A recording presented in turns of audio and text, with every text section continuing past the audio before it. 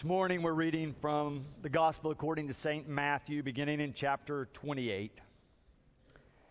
After the Sabbath, as the first day of the week was dawning, Mary Magdalene and the other Mary went to see the tomb. And suddenly there was a great earthquake, for an angel of the Lord, descending from heaven, came and rolled back the stone and sat on it. His appearance was like lightning, and his clothing white as snow. For fear of him, the guards shook and became like dead men.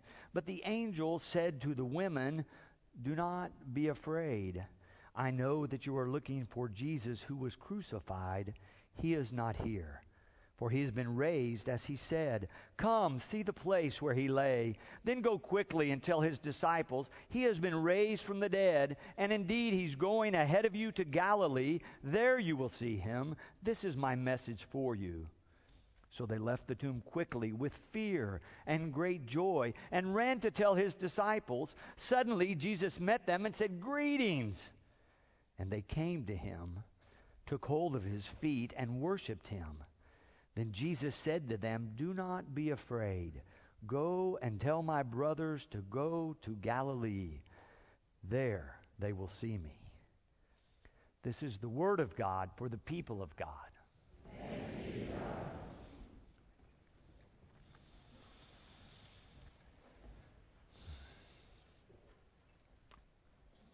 There was a young boy and his mother who had gone to church one Sunday morning. When they came driving back home and pulled into the driveway, there was a little boy from next door sitting there on his bicycle. The kid climbs out of the car, and the neighbor boy says, "Well, where have you been?" He said, "Well, we've been to church." Well, they were not a church-going family, so this boy looked a little puzzled, and he said, "Well, what do you talk about at church?" And he said, "Well, today is Easter, so we talked about the resurrection of Jesus." And the boy, he looks really puzzled. He said, "Okay, let me tell you the story. It's like this. Jesus was a guy that was walking on earth to tell us that God loves us. But then he got in some trouble and they crucified him. That means they killed him and put him in a tomb.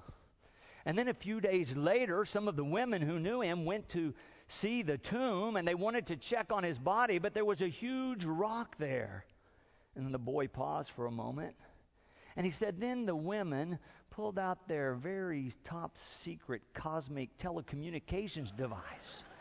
And they beamed a message to their friend Rockroller Man, and he came swooping in, and he moved a huge stone, and they went rushing in, but it didn't really matter because Jesus was already gone. It was like that Matrix movie thing where he dematerialized and went into another dimension." They were kind of freaking out. They took off, and then they freaked out even more because he kind of morphed back into reality right in front of them and said hello. But then he told them to calm down. They kind of chilled out. And everybody lived happily ever after. Sometimes it is difficult to believe. We read this thrilling story of Christ being raised from the dead, but we live in a world dominated by the scientific method and a scientific worldview, and all kinds of questions sometimes come up in our minds, and it can be a bit perplexing. But there's a couple of things I want to share with you that I think will help you deal with that. The first thing to remember is whenever earthquakes and angels are involved in a Bible story, that is a sure sign that the authors want us to know that God is busy at work in this experience. God is at work right here. When you read about messengers from the Lord or the earth quaking, you can be sure that the authors of the Bible story want you to know, I'm telling you, watch for God here. Look with eyes of faith, because God is at work in this very story. Just like in the crucifixion, in this resurrection story, there is an earthquake. If you still have your Bible open, look on the facing page, probably right before where we read in your Bible, chapter 27, verse 50. Matthew tells us the story of Jesus' death. I just want to read you a couple of verses. "Then Jesus cried again with a loud voice and breathed his last. At that moment, the curtain of the temple was torn in two from top to bottom. The earth shook and the rocks were split. Matthew wants us to know that in the crucifixion and in the resurrection, God is at work. Anytime we read these kinds of stories, the key question to ask is, what is this telling us about God? What are the authors wanting to point us toward in terms of God and the nature of God, the character of God, and how God is working in our world? That's the question we should ask. What is this telling us about God? And I believe Matthew is telling us in both the crucifixion and the resurrection, God is at work. God surely is at work. This is a faith story saying that God is transcending the normal bounds of what we think of, that God is doing special in this, something special to this Jesus of Nazareth, and through him, for us, for all of us, that God is at work here. The linchpin verses really come in 5 and 6. Verse 5, Matthew says, "But the angel said to the women, 'Do not be afraid. I know that you are looking for Jesus who was crucified.'" And then in verse 6, "He is not here, for he's been raised." He is not here, for he has been raised. Wow! What a statement. He has been raised from the dead. You're looking for him in the tomb, but he is no longer here. Notice that Matthew does not say Jesus has risen, but says he has been raised. Again, he's pointing us to God. This is the action of God. This is God's love at work through Jesus in the world for you and for me. Remember, these were the same women, the same disciples who had followed Jesus. They had seen him heal. They had heard him teach. He had told them 3 times that he was going to Jerusalem and things were not going to turn out as they might expect. That he was going to be arrested, turned over to the authorities, tried, kind of a mock trial, but tried, found guilty, tortured. He would suffer. Then he would be hung on a cross to die. That he would be crucified. That they would indeed kill him and they would put him in a tomb. But then 3 days later, that he would be raised. These same ones, even though he had warned them when it all began to happen, betrayed him, deserted him, denied him, and ran and were in hiding. It's these very same disciples, men and women, who came to believe without a doubt that Jesus was alive again through the power of our God. It is a shocking revelation. It is a shocking belief that God would do such a thing, that God could do such a thing, that God would care so much, and that his love would transcend any pain, any suffering, any struggle, even death itself, to reach us and to proclaim to us that his love is finally the greatest force in all the universe, and his love is being poured out for you and for me. Oh, it's shocking. But if they had not come to believe, we would not have Easter Sunday. We wouldn't have any Sundays. There would be no church. There would be no Christianity as we know it. If they had not changed their minds, if they had not moved from being in hiding and being filled with fear to being believers that in fact God had raised Jesus from the dead, none of us would be here. But here we are, proclaiming that very fact that God has indeed raised Jesus from the dead. But moreover, not only was God at work in the raising of Jesus, but God was not done there. If we continue to follow along in our text, in verse 7, Matthew goes on to record that the message was, "Then go quickly and tell his disciples, he has been raised from the dead, and indeed he's going ahead of you to Galilee. There you will see him." Not only has he been raised, but he's going ahead of you. One of my friends sent me an email story recently. It was about a couple from up north who decided to go to Florida, kind of the dead of winter where they were, a little too much cold, it was icy, they were getting tired of it, and their 20th wedding anniversary was coming up. They decided a great place to go would be, let's go back to the hotel where we went on our honeymoon. It's still there. That might be fun. It was a beautiful place. They decided to go. But then when they tried to get their schedules worked out, they couldn't quite get them worked out the same. He was off a day earlier. He decided he would go on down on Thursday, then she could come on Friday. He flew down. He found the hotel. He got checked in. Indeed, it was beautiful. They had redone it. They took him to his room. There was a computer. A little sign said free internet service. He thought, I should send her a message telling her I'm here. But in his haste, when he typed her email address, he left out one letter, so it went to a different person. Meanwhile, in Houston, Texas, there was a woman married to a pastor. He had just died. They had had his funeral that very day. They had proclaimed that he's gone on to glory. It was wonderful. She got home later that afternoon.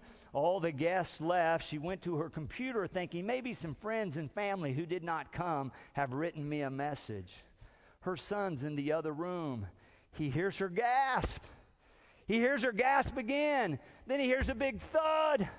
He runs in to see what has happened, and this is the message that is on the screen. It says, to my loving wife, subject, I've arrived. Then it went on to say, I know you are surprised to hear from me. They have computers here now, and you're allowed to send emails to your loved ones. I've just arrived and been checked in. I see that everything has been prepared for your arrival tomorrow. Looking forward to seeing you then. Hope your journey is as uneventful as mine was. P.S. It sure is hot down here.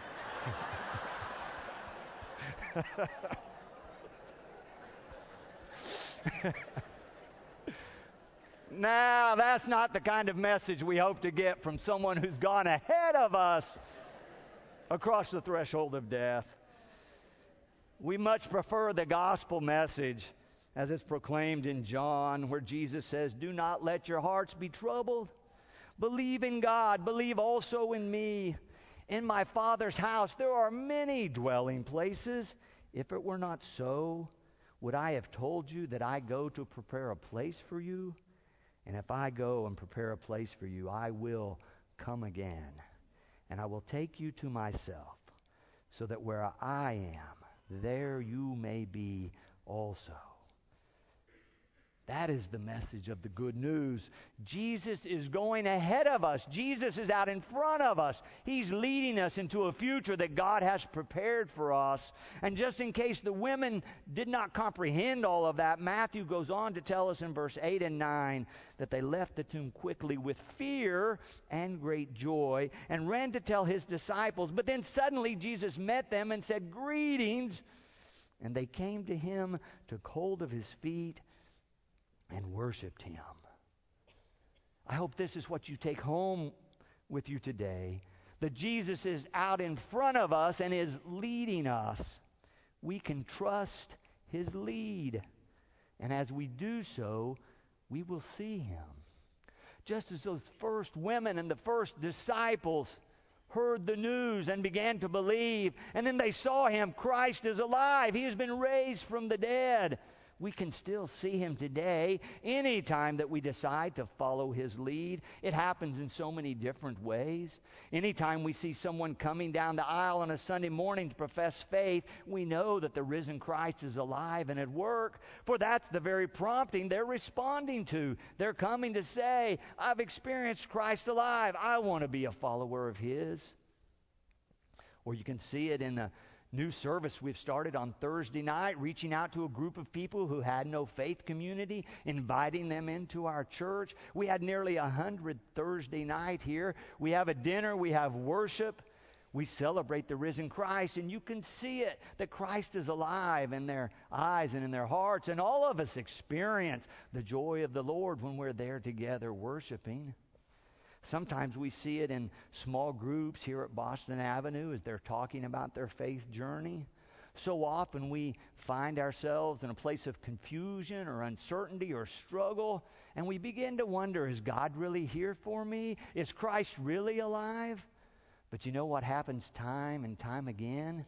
That given a little time, almost all of them will look back and say, oh yes, God was there for me. Christ is alive. Oh, I couldn't see it at the time, but now that I look back, I can see that God was at work in my life, bringing me through that. That's Christ alive in our world. Or I told you a couple of weeks ago about a harrowing trip some of our Boy Scouts on the Venture crew took. They went on what they thought was a routine camp-out hiking trip in northwest Arkansas. But a freaky change of weather all of a sudden turned what looked like a beautiful weekend into a downpour. And then the temperature began to drop, and the rain turned to ice. And the trails they had come on turned into rivers and streams. And one girl began to experience hypothermia, and they thought, we are not going to get out of here. How are we going to get out of here?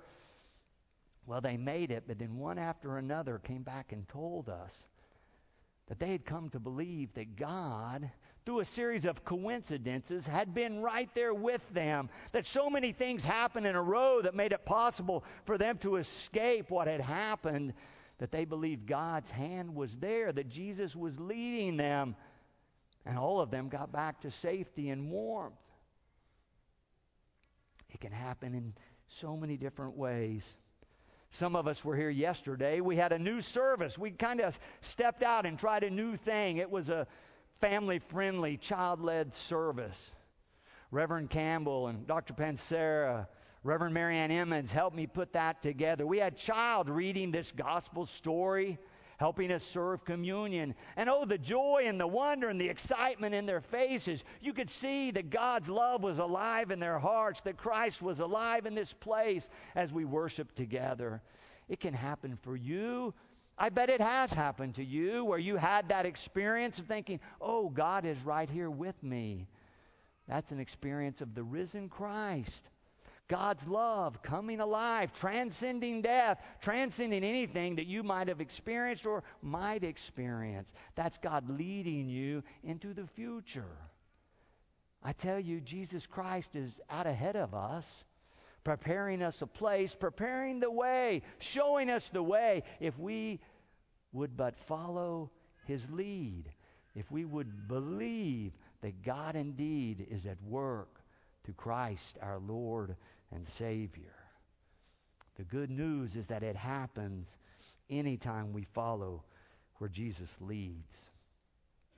Charles Wesley wrote about that kind of experience in the very first hymn we sang.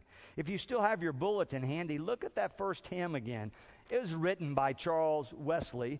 Christ the Lord is risen today. Notice particularly that last verse, and see if you can't hear it there. Soar we now where Christ has led. Alleluia. Following our exalted head. Alleluia. Made like Him we rise. Alleluia. Ours the cross, the grave, the skies. Alleluia. Alleluia, Easter people. Go forth following where Christ leads. And then all of us together will be able to say, Alleluia and Amen.